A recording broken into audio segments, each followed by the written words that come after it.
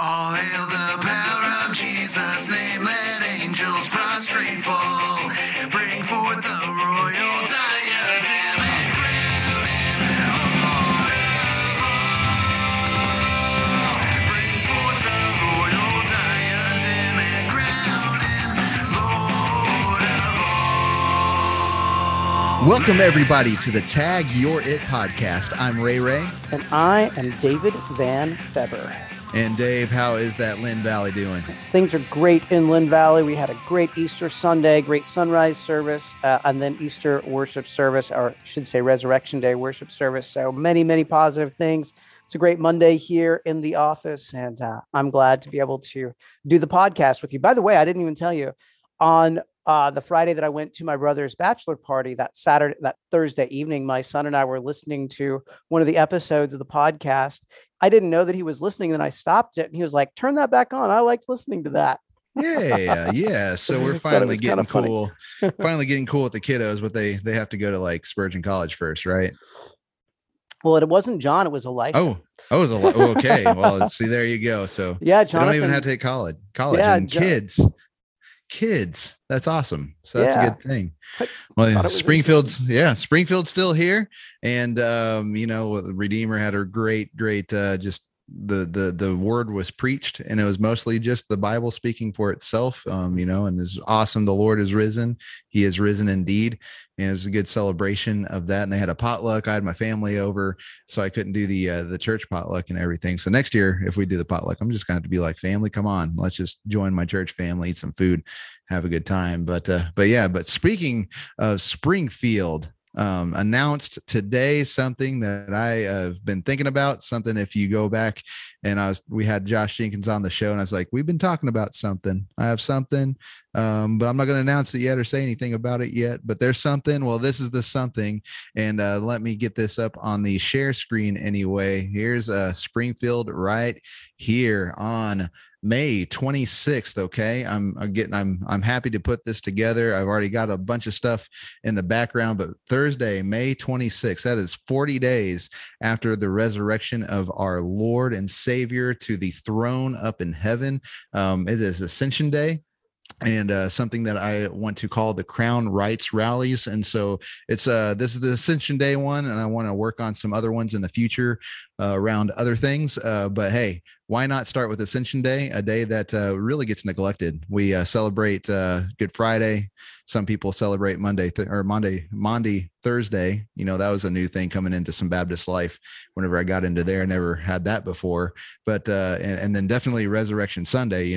That's Easter, or Resurrection Sunday. That's the big one. But I haven't really ever been involved in like a heavy Ascension Day sort of gathering and stuff like that. So I wanted to be like, hey, if we're going to do this, let's do this on Ascension Day. So Thursday, May 26th, and we're going to meet at the historic City Hall in Springfield, Missouri. And that's at 830 North Boonville Avenue, but we'll probably be on the property facing Chestnut Expressway.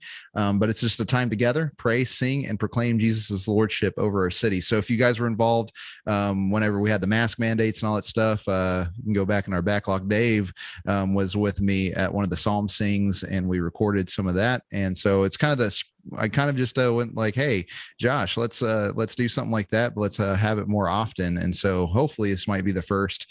Definitely, I'd like to do this every year for Ascension Day. Is kind of my beginning vision, and just including as many people as possible that would want to do that, and then maybe spur on other cities and county seats to do the same thing. That'd be an awesome long-term vision. But that's just kind of what did that. So I know that I've got Josh down, and I've got a couple other people that are tentative, but I'm still developing a liturgy. But I just want to let you guys know on Thursday, May 26th, at a historic City Hall here in Springfield, Missouri, we're going to have an Ascension Day Crown Rights rally. And the theme is going to be Ascension, foretold, fulfilled, forever. And we're going to talk about our Lord Savior, Jesus Christ, ruling and reigning right now, and then praying for our leadership in our city, and again proclaiming Christ's lordship over them, over us, over all things. So yeah, you don't want to miss that. Get that on your calendar. You can get that on Facebook, on the Tag Your It Facebook. It is an event from that anyway. So now that I've got that plug out of the way, what are we going to do tonight? The other little thing that I wanted to make sure that we pushed and talked about also was our book. Yes. Against Abortion, A Pastor's Plea. Don't forget that that is still live on Amazon. We would love for you to pick up a copy of it. If you would like a copy of this book, however, that you don't want to buy from Amazon, you can contact Brandon Dodd on Facebook. I am certain that he has some more copies to sell you, maybe even at a discounted rate. I'm not sure, but it is available not only on Amazon, but if you go to our website, tagyouritministries.org. Isn't that right? Are we .com? I can't remember. We are .org. Tagyouritministries.org. Yes, you can get it on Amazon, or you can go to hopebaptistspringfield.com, and that's their website, and you can get all the contact information to Brandon and Josh. You can get a hold of somebody to get a hold of Brandon. Especially if you're in town that just want to grab a book here, and support him. It's an excellent book, and I'm glad that it is our second publication. We do have our third publication coming out here before too long. We'd like to have it out by the end of the month, but could be somewhat slowed down just a little bit. But that will be Make America Prophesy Again. And we're looking forward to that. We'll make sure we have a kickoff program when we do get that all ready to go. Adam and I will figure that out. But tonight, this morning, whenever you're listening to this,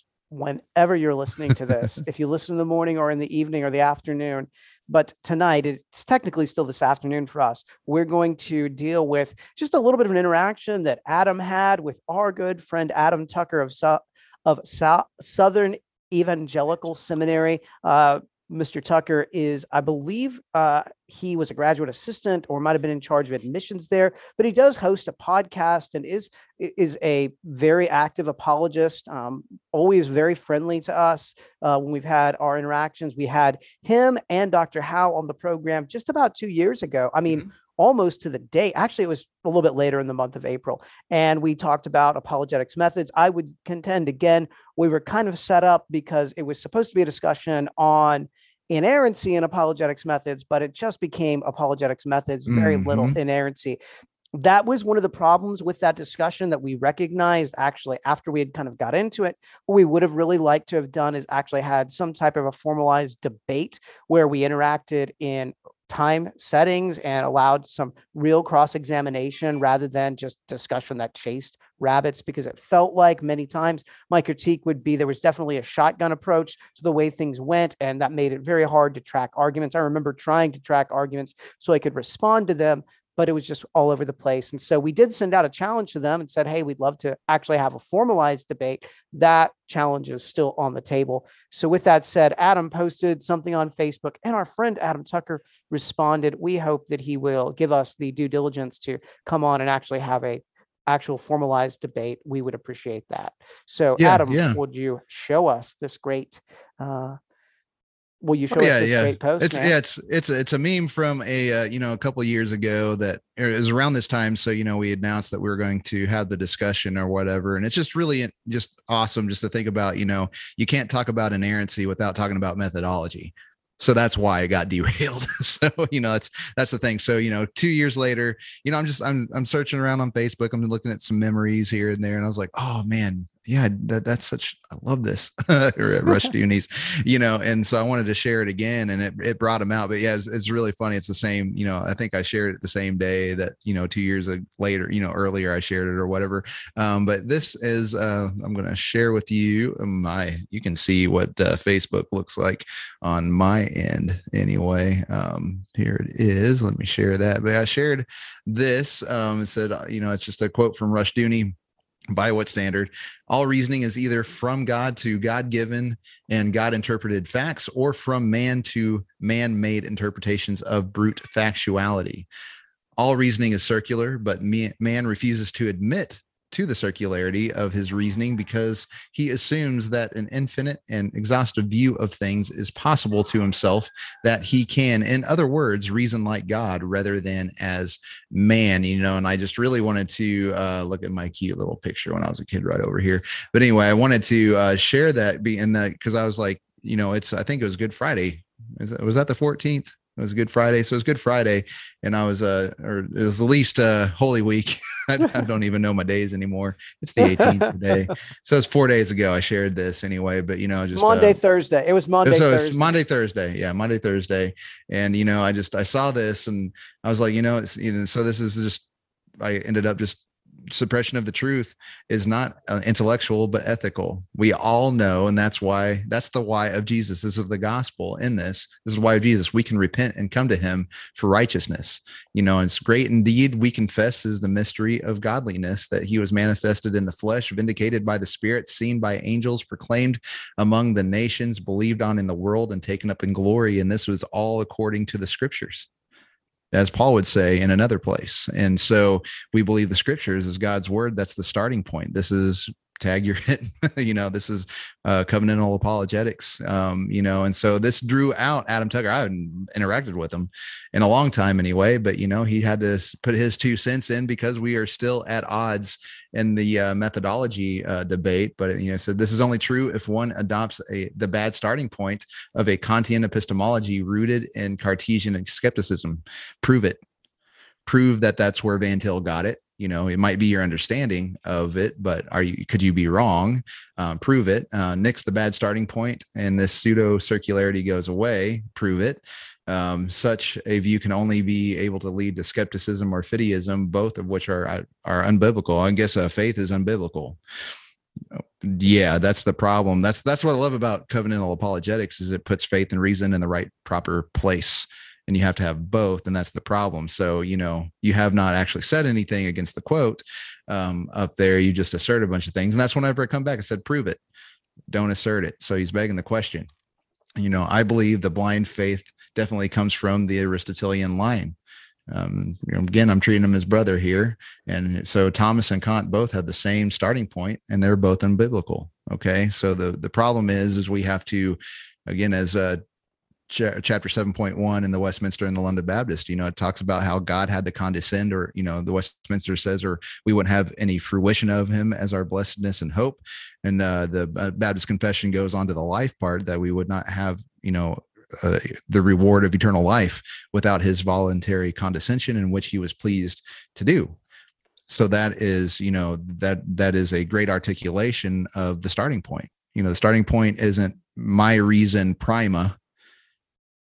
It is, yes, my reason comes into play, but then God tells me through his word, renews my mind, gets me off of my mind, and then speaks to me. And then with the heart change and all that kind of stuff, the ethical walls brought down with the new heart, I come and I believe. And then everything makes sense. That's the whole point of the tag you're it, or the tag argument, is that without God, without the triune God and his condescension and his word, you couldn't prove anything. And that's the starting point. So he comes back in and says, sadly, that's simply false. Okay, prove it. Kant starts in the mind and has no choice but to stay there. Okay. Cornelius Van Til didn't start in the mind. And that is where I would interject here. Here, as an individual who has only dabbled in the Summa, I read from the Summa. That is Aquinas's major treatise. And again, I personally don't know anyone who's read all of the Summa. It's a massive piece. I mean, James White had his big copy of it up on the podcast not too long ago. But as an individual who has read the Summa in graduate school, one of the things that I would ask at the very beginning is, okay, did Aquinas get soteriology right? Did he believe that it is God who regenerates? And did he believe that it was Christ alone who changes someone all to the glory of God alone? Was he truly a regenerate person? Like, that's a good question to have. I would like to know from anyone who is really in this, and I mean it sincerely, not as as an instructive issue, based upon any individual's reading of Thomas. What I'd like to know is, do you read him and see the soteriology put forward that would lead you to believe he had a regenerate mind? If not, then what you need to do is you need to step back and be like, well, it doesn't matter what he says because he doesn't have a regenerate mind. And if I actually read consistently scripture, when it tells me in 1 Corinthians 2:14 that the natural man does not accept things of the Spirit of God, for they are folly to him, and he is not able to understand them because they are spiritually discerned. I'm not trying to just use one verse here, but I'm going to say Thomas's view of human anthropology would not be that of a regenerate mind, and therefore his statements regarding philosophy and regarding the doctrine of man would be suspect in my mind. So that's one. It's one question that I seriously do have. What leads you in your reading of the Summa and in your reading of other Thomist writings to believe that he actually had a regenerate mind? If he has a false view of my argument is, if he has a false view of soteriology, one that is fundamentally wrong, then as a Christian, should we be quoting him and using him as a major theologian regarding even how one's mind is regenerate? Does that make sense? Oh yeah, it totally makes sense, because again, how are you saved? It's still a voluntary condescension on God's part to do that, to save you. That's so that we're talking antithetical things. Another thing is Thomas Aquinas baptized Aristotle, which was not Christian. The Muslims did that prior to Thomas, and it was the Pope telling Thomas to do that. So that was just, we talk about the church becoming like the world today. nothing new, right? That was them trying to stay here horizontally and try to fight each other with their brains, I guess. But they didn't. Again, it's the same thing whenever we talk about the abortion issue. Instead of going like, no, it's wrong. No, we capitulated. Here we stayed here on this plane, but we didn't talk about the up and down part, so this was just Thomas Aquinas and the church at that time, the scholarship, scholasticism, all that kind of stuff, just reacting horizontally. Like, we have to repent. Thank God for the Reformation. Thank God for, years later, we have idealism, and Cornelius Van Til blows that up.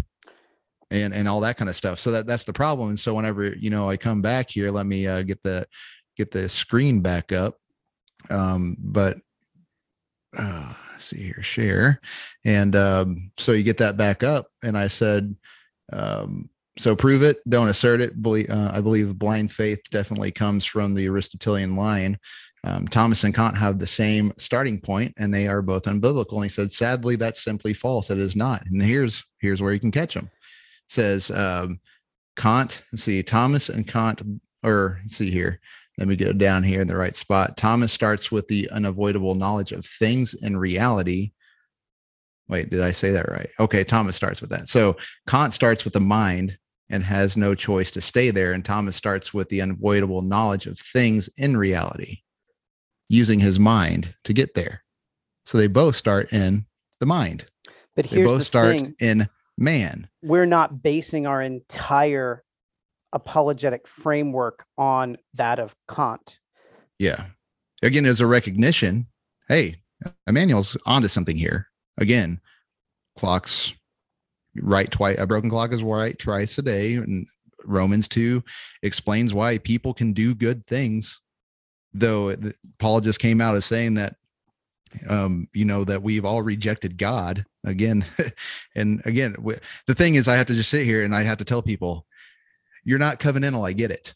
Okay. You're not covenantal. This same thing leads Richard Howard to the false conclusion that God believes in atheists when he doesn't. The whole like, well, he uses the term atheos, and it's like, okay, they're without God. Why? How are they without God is the next question you got to ask. And the Gentiles were not in covenant with God. That's the new covenant. When the Gentiles and the Jews come together and the wall of hostility is broken down, you have the gospel, right? And then so then we can all be in covenant through Jesus Christ to God. That means to be in Christ, or you're covenantally related through Adam, which is a broken covenant. So you're not in a blessed covenant with God when you're in Adam. So again, we get Adam and Richard, you're not covenantal. Okay. Admit that and just be like, hey, that's the problem. Okay. We do have theological antithesis to work out. To definitely work that out. But, the thing is, they have Thomas and Kant have the same starting points. John Locke got his tabula rasa from who? Aristotle. And then you don't think that gets brought into Thomas Aquinas. This is how Arminianism happens, because, we don't have information. We're given information. We believe the information, and then we're good. Right. That's the thing. So that's got to be talked about. So I told him to really look at his reply again, that it's the same starting point, just different conclusions. Again, they're both being arbitrary. So why does Kant not to get arbitrary on his side whenever Thomas gets to be arbitrary on his side? So again, if you want to be rational, can't have an arbitrary starting point. Now, where do you root the starting point? You have to root it in the revelation of God. And it can't be you looking out at reality, reading the book of nature, because you are not going to accept it. The Bible says so, that you're not going to accept it when you run into it. And then you yourself are included as a creation. So you are displaying God as well. So the knowledge of God is in you already. That's the sensus divinitatis that we all have and we suppress. And so, that all happened. And he said, I give up. I'm not even sure why I tried. And I just said, sola scriptura, brother. And that's assuming it was over, by the way. Assuming it was over, and then he comes back and, I agree with sola scriptura. Well, Thomas Aquinas didn't. He was a good Catholic. So why you wanting to sit here and go like Thomas? But you're redefining that into something you can't actually live, and something that becomes logically fallacious. Okay. You don't like Reformed theology. What can't you live by? What can't you live by, and how is it logically fallacious? I mean, I'm serious. Like, okay, so again, maybe I'm and then he's saying, but... and then I do my standard. By what standard? And it's a ridiculous reply. So he's not, he just finds it ridiculous. So ad hominems at it. Yeah. And then I ended the conversation. It is like, you're telling me stuff. Are you going to make a case? And so how about it was an apologetic drive-by. Another fun time. Yeah. But this time, let's make sure we have things timed. We have some actual structure to it, and not just a free-for-all, because a free-for-all is not the best way to have a serious discussion. I mean, really, is a debate ideal? There really isn't an ideal time for discussion in all reality, because you're going to have time constraints. Like that's the truth. Make your case. So glad you shared that, Adam. Thank you. That was cool. 2 years later, same topic, but the thing is just to let everybody know out there, Dave and I are not going to draw a circle where only our two big toes can fit together, and we're the only saved people on the planet. But we do have to, again, we're not arguing Adam. We're not arguing, or at least Adam Tucker, or we're not arguing, Richard Howe. We're not going to sit there and call them out in the fallacious ad hominem, but we are going to attack their arguments. So if you attack the arguments, you're okay. It's whenever you start slandering the character of the person. And I know, Adam Tucker was a patient dude. Richard Howe's a very patient dude. And we're going to say that they're in a certain spot. We're definitely in a certain spot. I know that they love sola scriptura. They're not consistent with it. And that's what we're going to point out whenever we talk, but we're going to consider each other brothers and be civil. So, anybody that's watching this that definitely is on the hyper side of wanting to draw that circle and cast these brothers out, it's just like, you just lost some cool dudes. And you're gonna so that brings us into our next thing that we want to talk about, but I just wanted to bring that to the fore. We'll do a 2 years later issue another, hey Adam, come on the show, let's have another dialogue, and if you want to talk methodology, we can talk methodology, but let's not like lie and get an inerrancy debate going or something. Let's just call it for what it is and just say, covenantal apologetics versus evidential Thomism, whatever, round two, and let's have that round two, and let's discuss again, let's get Rich up on here and hear some jokes too. Maybe we can have a little dad joke shootout. So, but yeah, I've been preparing, the barbershop's definitely got me good past few years. I'm more solidified, but anyway, we did want to talk about, we left off. So last week we ended up talking about some abolition issues with Wes Scroggins and stuff. So we kind of broke that. So we're kind of doing a few things, kind of keeping things mixed up, but a couple of lines of things going on anyway. But we wanted to get back to Clifton Long. So Dave, I know I haven't seen a whole lot of activity. Yeah. So the last email that I sent to Clifton Long was after our last program, where I invited him to watch the debate. This is on April 5th, right? And I invited him to come on and speak and ask him very clearly, brother, I'd love to engage you on this actual topic. And this is after his April 3rd sermon. Isn't that the one that we're with the sermon that we've been dealing with was the April 3rd sermon, which was a sermon that showed up right after Adam and I finally actually were directed to this February 27th sermon. We responded to it, and then Sunday is where he comes on. So after that, we did another show where we said, basically, again, the pulpit isn't a podcast, right? We invited him to come on and engage in this topic in a very civil format. Like, hey, if he wanted to do a debate, that's fine. If he wanted to do a dialogue, that's fine. A Q&A, that's great. We wanted him to meet us on the podcast because he had said in that first sermon, you've got to contend for the faith. You've got to contend for the faith. Well, here's the opportunity. So I invite him on the 5th of April to come on, the next time when we could meet. He has not sent anything to me. His last response actually was, he said, brother, notice the salutation, LOL. Please understand my desire to study the Bible uninfluenced by either viewpoint. Make sure you hang on to that. Yeah, that's a very two-faced thing. Uninfluenced by either viewpoint. But let's back up though. Okay. He said, brother, notice my salutation. So he's coming to Dave in an email saying, brother, okay, now do elders, according to the scriptures, according to the only 66 books library, all right, no other influence, but the scriptures, is an elder or a pastor or even a deacon, are they supposed to be double-tongued? Okay, so recognize that he approaches Dave brotherly. Dave has come out, I hold to Reformed theology.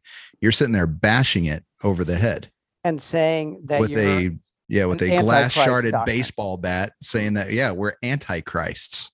You're telling your church that you're standing big and tall in front of your congregation, bashing and calling it heresy and antichrist. But then you, in an email, tell Dave, brother, notice the salutation, LOL. Which one is it? Okay, you've set yourself up with a dichotomy here.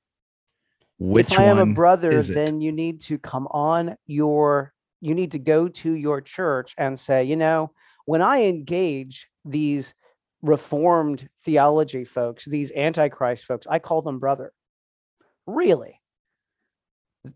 That isn't the way that either of the sermons sound by any means. You make it very clear that we're heretics, that we're not Christians, where we preach a false gospel. So are we brothers, or do we preach a false gospel?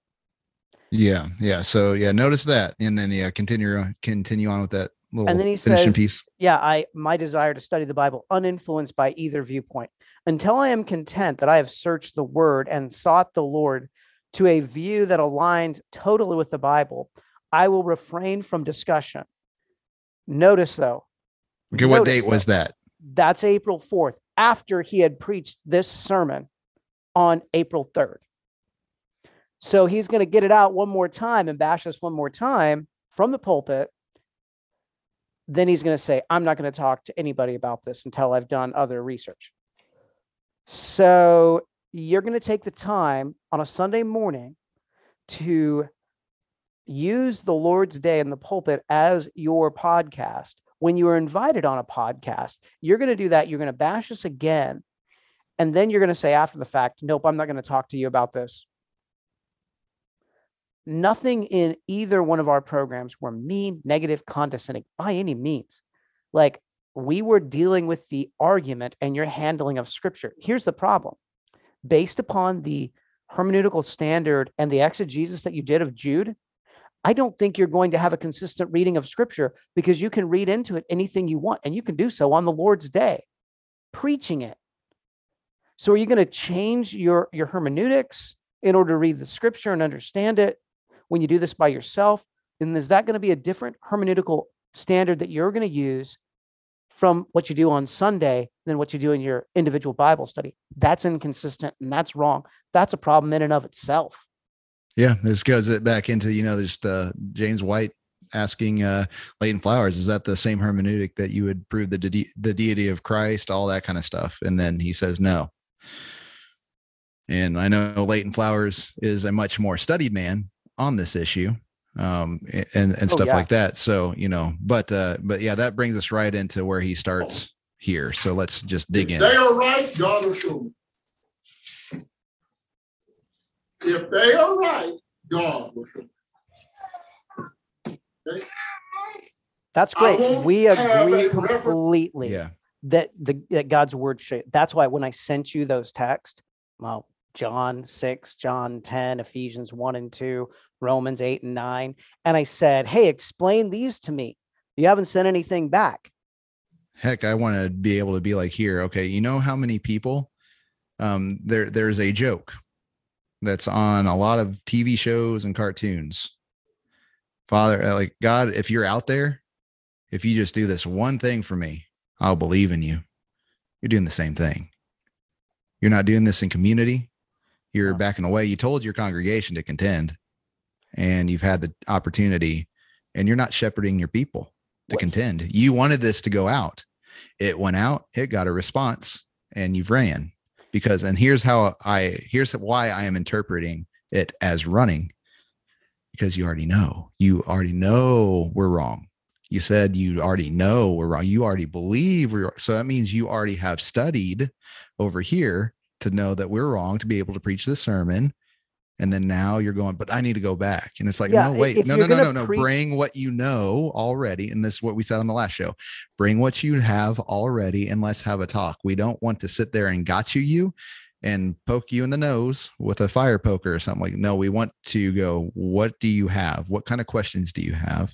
And how can we discuss this to be brothers? Because remember, you're the one that called us heretics and antichrists.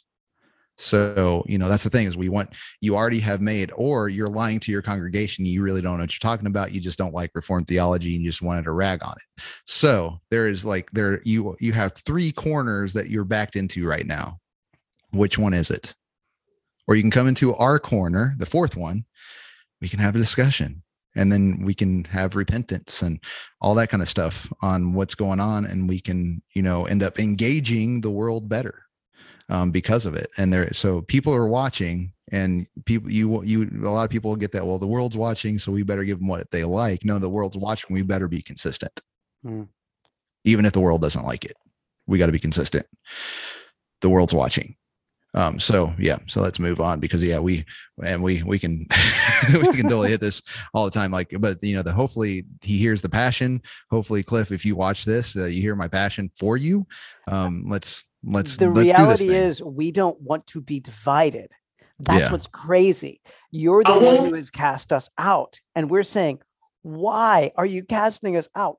Why have you, as a Dallas County convention or association, made a document to get rid of us, to get rid of people in your area that are Calvinists?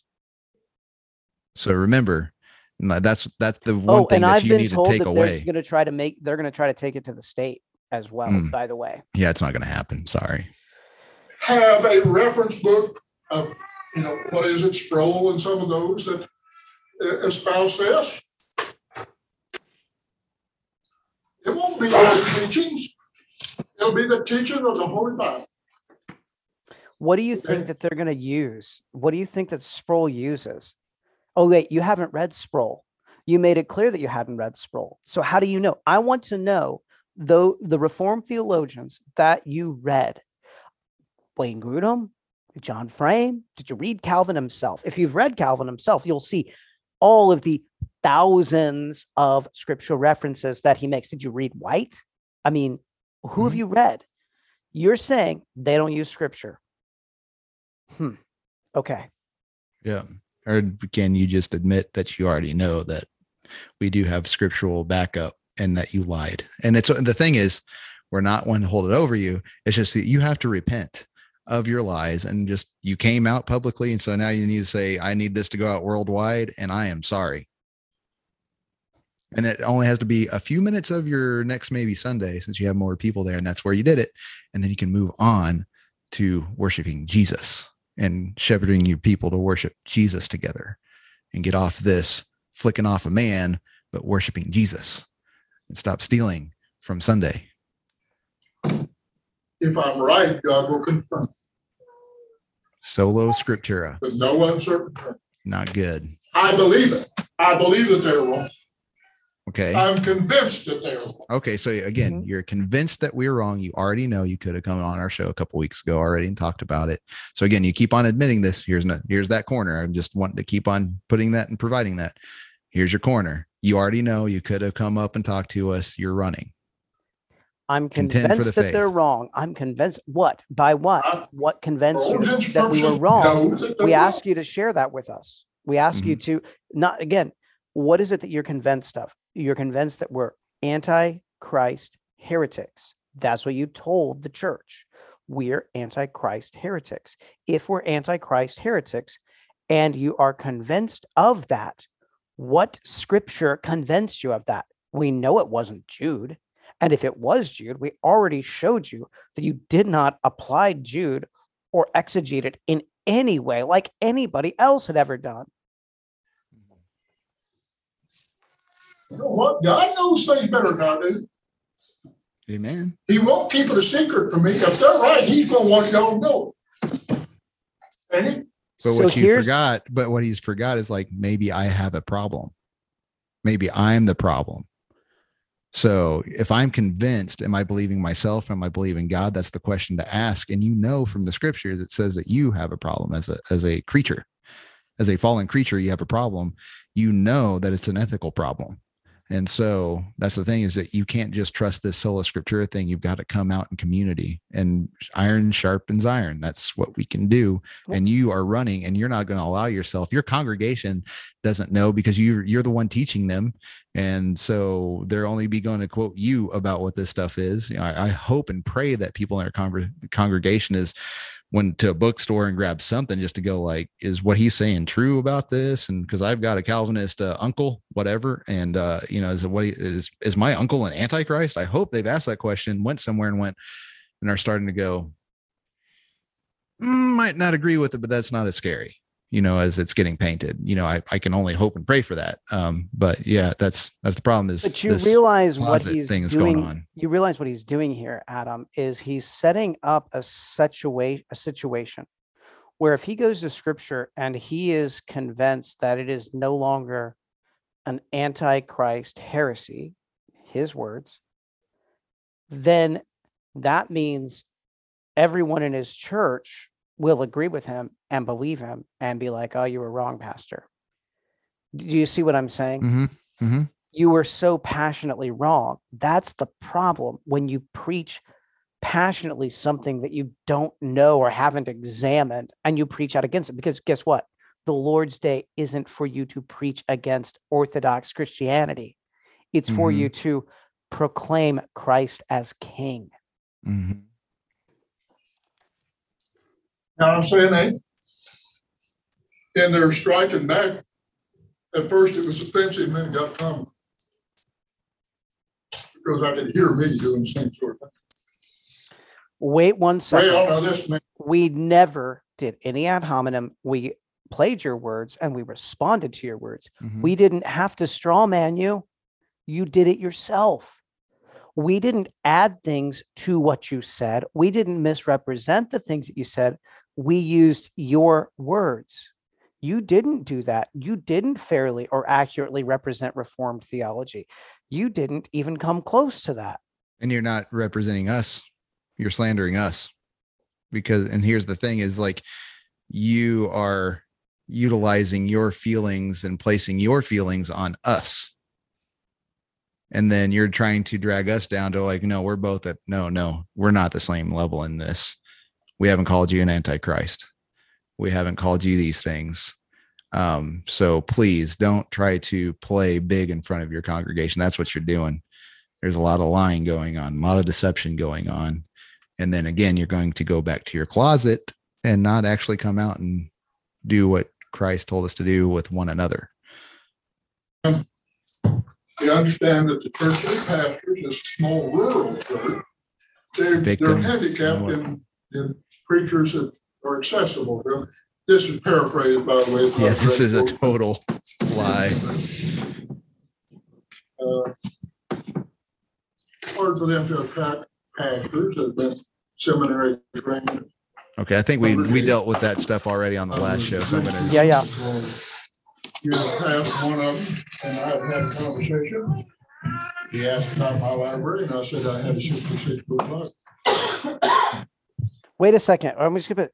So we know that he did listen to the last podcast, the first podcast on this, where we worked through a good portion of his sermon, which really we only got to like 4 verses, which set up an incredible straw man argument. Here's the thing. I am so accessible to him. I made it clear to him, contact me, talk to me. If I'm going to speak ill of someone, right? If someone's going to speak ill of me and they're going to misrepresent me, I am going to make it. I don't have the guy's phone number. Otherwise, I'd call him. I really don't have his phone number. I mean, they don't have a church website, so I can't look it up there. But I have sent him messages on Facebook and through email. And I sent a message to the church and said, hey, I'd love to visit with you. So what I stated was true. And he's going to own that that's what he said. Sorry. I want you to know something.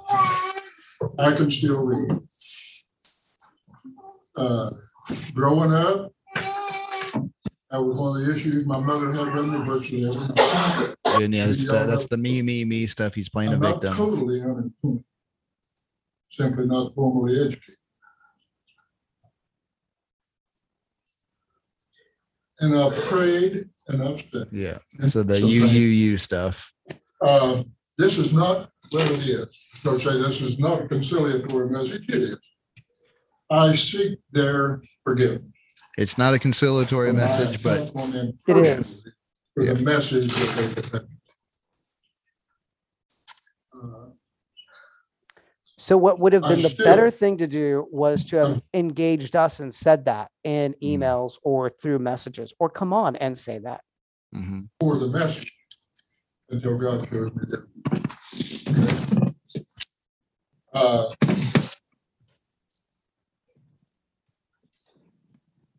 We're going to look at our view of the doctrine of becoming a Christian. Okay, the doctrine of becoming a Christian is what he's labeling it. I said our doctrine of becoming a Christian. Again, we're like 15 minutes into the Lord's Day sermon. We haven't got the text of scripture yet. Because I didn't want to offend them by using the term salvation. You wouldn't be offended. Like you didn't want to offend. Now you're condescending. We're not offended because we already know what to expect from you. But this is called condescension. Again, you are trying to stand big and tall in front of your congregation. You've just said, I need to go back and study. So have you told your, hopefully maybe people picked up in your congregation, maybe he doesn't know what he's talking about. That would be a sad position because you came out of the gate saying that you did, but you're not doing anything about it. You're not being an example. Now you're being condescending. Part of what I have read, I do read. Part of what I read this past week indicated that our use of the word salvation would indicate we could somehow facilitate that or offer, and that we can't. But you can achieve Christianity. So wait 1 second there. So did you hear the doublespeak in that? Part of what I read said that we believe we can achieve salvation. Well, we can't, but we can. Okay, so let's see if he explains it and provides scripture. Some things we totally agree. In fact, so far, I'm convinced I agree with him on 40% of their basic 5-point doctrine. And it's advanced more points than that, but on their initial 5-point doctrine, 40% of it I am totally behind. Okay, so he's 40% of the tulip. That leaves about 60% I have issues. I'm not going to tell you which one of those are. It's up to you. 2 of the 5 points. So 2 of the 5 points. But I'm not going to tell you which ones. I'm not going to tell you about the ones that I disagree with. That's up to you. But then again, you've already made it about you. So why not go ahead? Like, why are you digressing now to talk about yourself? I want to remind you of something I have said repeatedly from this pulpit, and I've not said it lightly. And it's not to absolve me from responsibility, but to help you fulfill yours. I don't care what I preach. I don't care how well you accept it. I don't care how acceptable and how much you endorse it just because of it sounding right. I caution you to compare it to the scriptures. Okay, great. We did that. We did that with Jude. You didn't represent it correctly. You did not state at all anything that was in the text. You did not exegete the text. That is serious. That was, you used the text as a baseball bat to slander a theological position that you didn't even understand. I mean, it's that simple. Mm-hmm. And whenever he tried to do his apologizing, he didn't apologize for that. He didn't say, wow, I really biffed that one. I do need to work on my exegesis of scripture and my expounding of scripture. Like, yes, I'm not seminary trained and it's taken me longer to do this stuff. And we'd be like, okay, like, we're not sitting there trying to make a victim out of you and all that stuff. We get where you're at. I'm happy that people have positions of being able to teach people from the Bible if they just use the Bible, and then they can just be like, instead of having their prejudice come under the guise of scripture, like you did, like actually teach just scripture. If all you did on a Sunday, if all somebody did on a Sunday was stand in a pulpit and just like read a passage and then leave, that's awesome. Because that the work of God's going to happen in that. We've had to do that at our church once because our pastor could not talk, and he was like down in water, and like his voice was just dying out, and he just went, somebody just read the scripture. And so one had a buddy came up and read the scripture, and then we prayed, and that was a beautiful, worshipful to Jesus Sunday. So that's all you have to do, So again, don't think we're trying to make you victims over here. Stop playing the me card and all that stuff. We're glad you're here, but you didn't repent of mishandling the scripture, which is a charge for an elder to do. And it's okay. There's repentance. There's room for repentance here. I'm not going to judge you in heaven.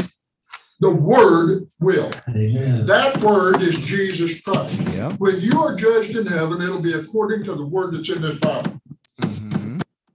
I don't care. If I could shut them down on every point of argument, that don't mean I'm right if it don't line up with this Bible. I don't care how well they argue their counterpoints to me. That does not make them right unless it lines up with this Bible. There is one source of truth. Yeah. Agreed. That's right. That's why you knew enough to spend a Lord's Day lambasting a theological position and declaring it authoritatively as antichrist and heretical. I'm repeating that because it was said. That is a serious charge. And never openly repented of. There is one reference. I'll listen to people. I'll read their word, but I will not refer to it. You're referring to it right now. I won't retain it. Come on. As a source of reference. Because this, I am told, in it is what I'm going to refer to. Okay. You can appeal to it. Yeah. Okay. So then, brother, what you actually needed to do was say, here is what Reformed theology teaches, or Calvinistic soteriology teaches. Here are these statements. Let's work through the tulip. Here are the statements. Okay, here is a scripture that demonstrates to me that is false. That is what you should have done to your people. Let's see if he does it. But I'm going to state this. I think that the Lord's Day is a terrible place to do that. I don't think that is the place to do that. This is a great Sunday school thing. This is a great podcast thing. This is a great Sunday night get together thing. But like, your people know to come, and it's singing songs and hearing the word and being sent out and worshiping Jesus. That's Sunday. That's what you're to come together around. It's not your fight between us now. That's the issue. So but yeah, let's keep on going on, because he's not going to give anything. He's not going to preach the word at all. Through this. Next is, I have been told even by people within this Southern Baptist Association, in which I am a part, that in the 1925 Faith and Message, it was obvious that Calvinism was a part of Southern Baptist life. I have got the New Hampshire Message. By the way, of that's Faith. not. By the way, that's not us crying in the background. No. And he's getting ready to do something big here because it's Gotcha. like it's sad. But this show, and Cliff, I want you to understand before we listen to this is the example of that. You don't know what you're talking about. Okay. Like you don't know the position. So you can't go into a confession and find the position in that confession so this is proof. This is visible on air proof of how we can understand that you and how we know that you don't know what you're talking about. Okay. Mm. So I say that calmly and as a brother, but here's the evidence, I guess, exhibit A of here's proof of you don't know what you're talking about because you're not going to be able to find the right thing in the document that explicitly is Calvinist Baptist soteriology in this document. Yes. That was the basis for the 1925 Faith and Message in its entirety. I have the Baptist Faith and Message from 1925 in its entirety. I have the Baptist Faith and Message from 1963 in its entirety. I have the Southern Baptist Faith and Message from 2000 in its entirety. There are very few differences in those documents. The 25, the one that they claim shows Calvinism, states plainly in it that they took the New Hampshire and with some modification. One of which is what the Calvinists hang their hat on.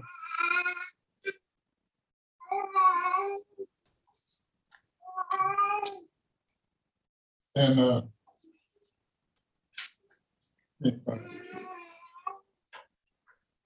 by the way, they also assumed that I had a bunch of notes up here that I would refer to them as I was talking the other day. How well founded is that? You said I'm preaching every week. How many times do I have notes? We did not assume that you had notes up there. No. No, this is actually, I think he's mentioning what you said. You listened back at the show and you want to kind of have me have a TikTok about it. Where did that come from or something like that? And I said it's when he took his glasses off or something. That's right, dude. So here's the thing. Remember last week when he told, in February 27th, when he told them that he doesn't need to consult anything else, he's already undercutting his whole position now by bringing in the Baptist Faith and Message 1925, 63, 2000, and the 1844 New Hampshire Baptist Confession. He's now undercut his position because he's saying this is what they say. Yeah. Do you see what I'm saying? There's an odd parallel coming out here that maybe someone in his church, I hope that they're actually seeing, like, wait, Pastor, like, I thought that these documents weren't all that important. It's all in the scripture, but why are you bringing these documents to us? Yeah. Let me continue here because we're coming up to the evidence.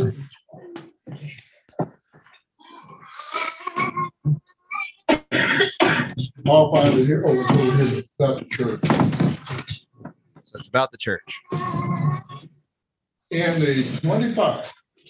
1925. I'm in the New Hampshire. Let's go to the New Hampshire because that's what. Oh, you're trying to go to the New Hampshire. New Hampshire of a gospel church section. It said the only scriptural officers for the gospel church are bishops or pastors and deacons. That was the New Hampshire on which the 1925 was based and with some revisions. And that was part of what they revised. So, let's get over there. There we go. In the 1925 Baptist Faith and Message, it stripped the scriptural officers are bishops or elders and deacons. Okay, here it is. Listen. That is the only reference. Of course, I'm ignorant. I'm untrained and uneducated. Okay, cut the victim crap.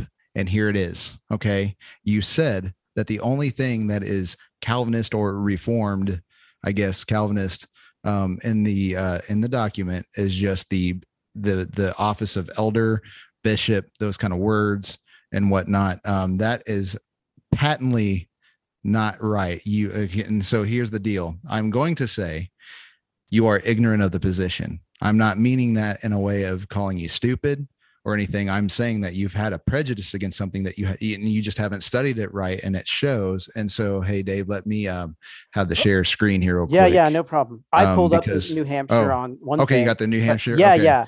But if we go to the 1925 here, here's the big deal. And this is the reason why I'm good for this is because I've studied the 1925 and I love its doctrine of the fall of man a lot. And I've mentioned this on the show a million times. And this is kind of like where I have a problem with the 1963 and the 2000. And I'd like to get this language actually back. If there was only enough people to make a resolution about this would be great to get this back in. But it says he was created in a state of holiness under the law of his maker, but through the temptation of Satan, he transgressed the command of God and fell from his original holiness and righteousness, whereby his prosperity inherit a nature corrupt. So here's the language: inherit a nature corrupt and in bondage to sin, and are under condemnation. And as soon as they are capable of moral action, become actual transgressors. So we don't transgress until we act,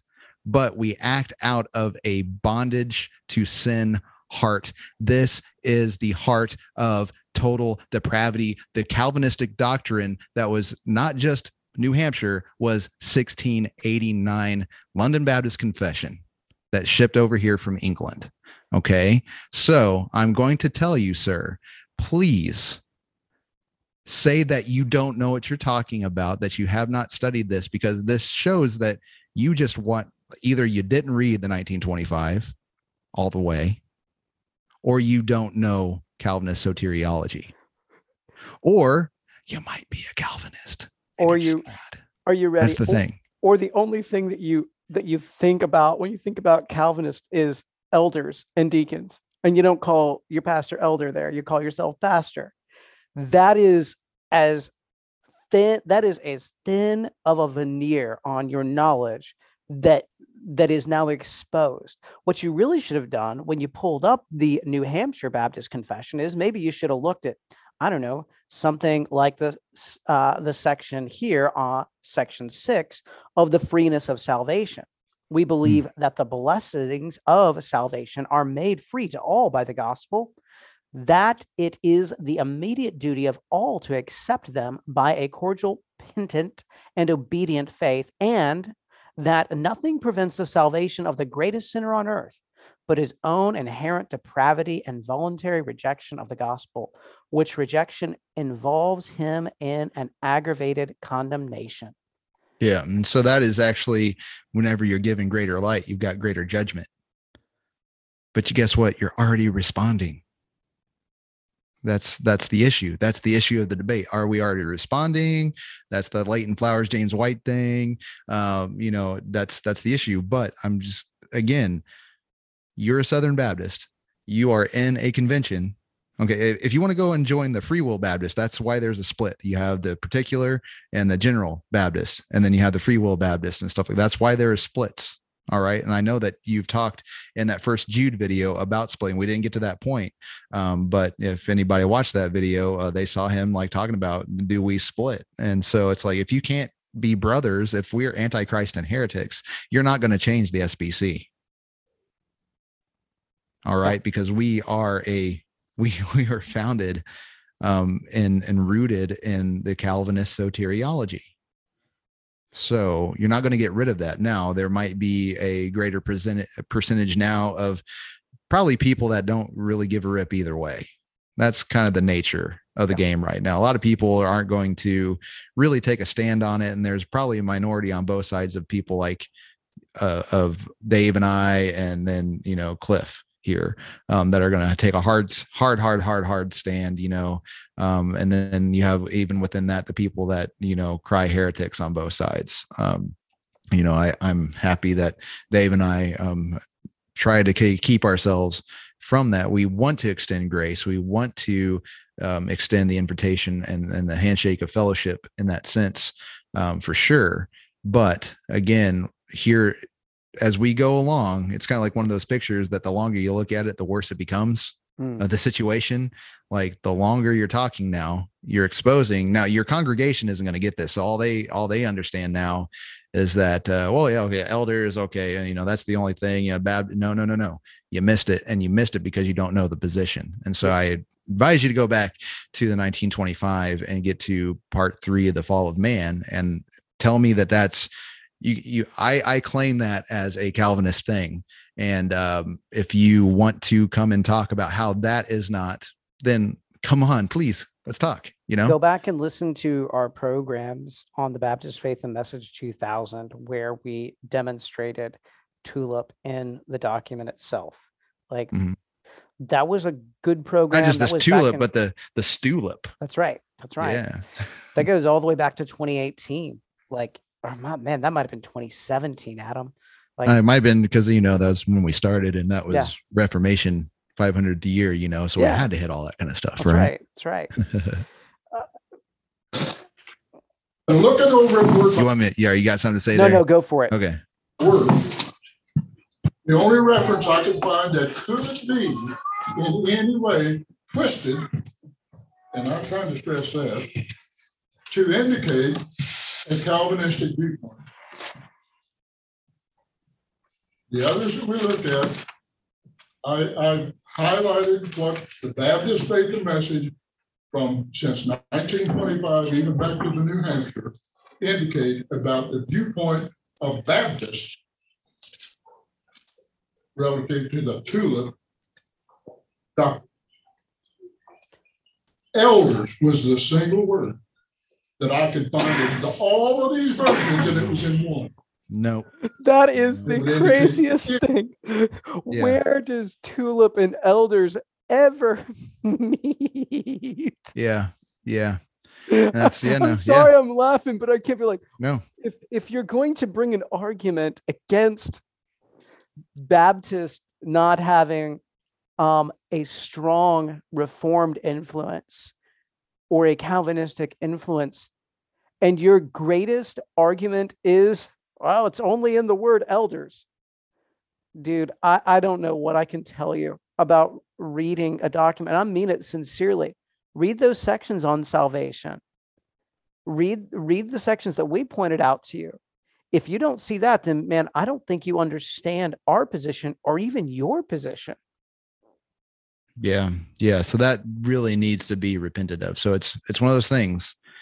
If you want to remain in your ignorance, you're doing it willingly. So, especially if you listen to this now. So, like, can we just get this out and open in the air and talk? Okay. Because you need to be asking questions, not of books and by yourself, because you're going to utilize yourself to throw some sort of shade on that before you read it.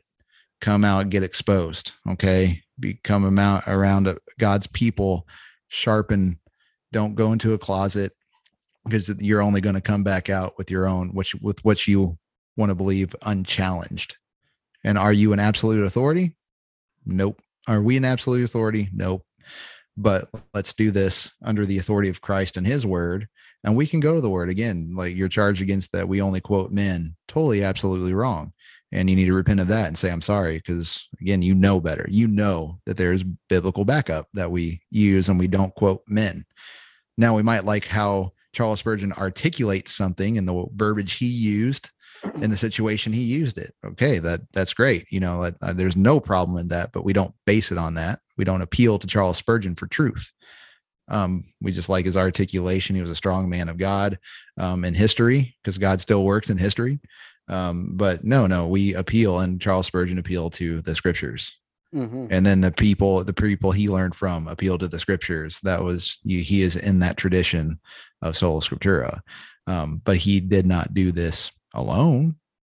Don't do this alone. Okay. That only puts more pressure on you, and you're going to go crazy and you're going to burn out.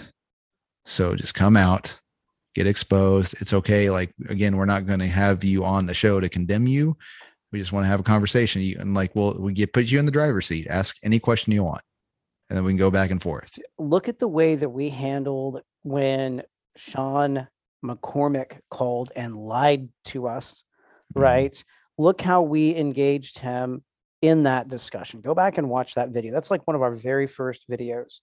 Go back and watch that. See how we deal with someone that we disagree with. I mean, well, look at the way that we've handled any guest that has ever come on and debated, argued, put forward a different position. We're not going to do anything different than that. In fact, I would even say we would be extra gracious because you're the one saying that we're the heretics and we're inviting you on our program to actually say, no, brother, we are brothers. Let's see here. Let's go with one more little something, see what he's got, and then we can save this for another little part, so we can continue this going on until we can get him on the show. How about it? Monistic influence. So if they were there, they got shortchanged, and I would have been mad as hops because the only reference was elders. Mm-mm. You know nothing about Baptist history. I'm just going to shoot straight. You know nothing about Baptist history. That is as easy as can be said. Be honest. I'm going to try to use their. And now again, I do have. I've got some notes here. You can look it up too. Some notes from off the internet, and with that many type notes, you can understand that they're fairly lengthy. That they themselves, in their words, what they say about their doctrine. I do not want to twist their doctrine. Well, you already did. You already did. Why didn't you start with that to begin with? Why didn't you do your homework to begin with instead of after you were called out for it? Yeah. I think, because I think moving on from here, he does start trying to get into a few points. And so I think we can definitely save that and have that nice little compartment for another show. But that's the big thing. Like you said, a whole lot. This is, again, 24 minutes and 56 seconds into this. And we got 22 minutes left. 23 minutes left here on a Sunday, and you're finally going to listen to just think about that.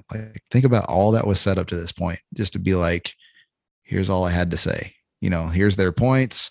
Here's the scripture they get that from. Let's do that. But then again, you should be exhorting them from the scriptures on Sunday, and then you can get into a deeper Bible study. Like, hey, have you, like my church, has come out noticing there's a lot of Reformed theology. They're kind of scared of it. Let's go through it. Not demonize it from the get-go, especially whenever you've just proven you don't know.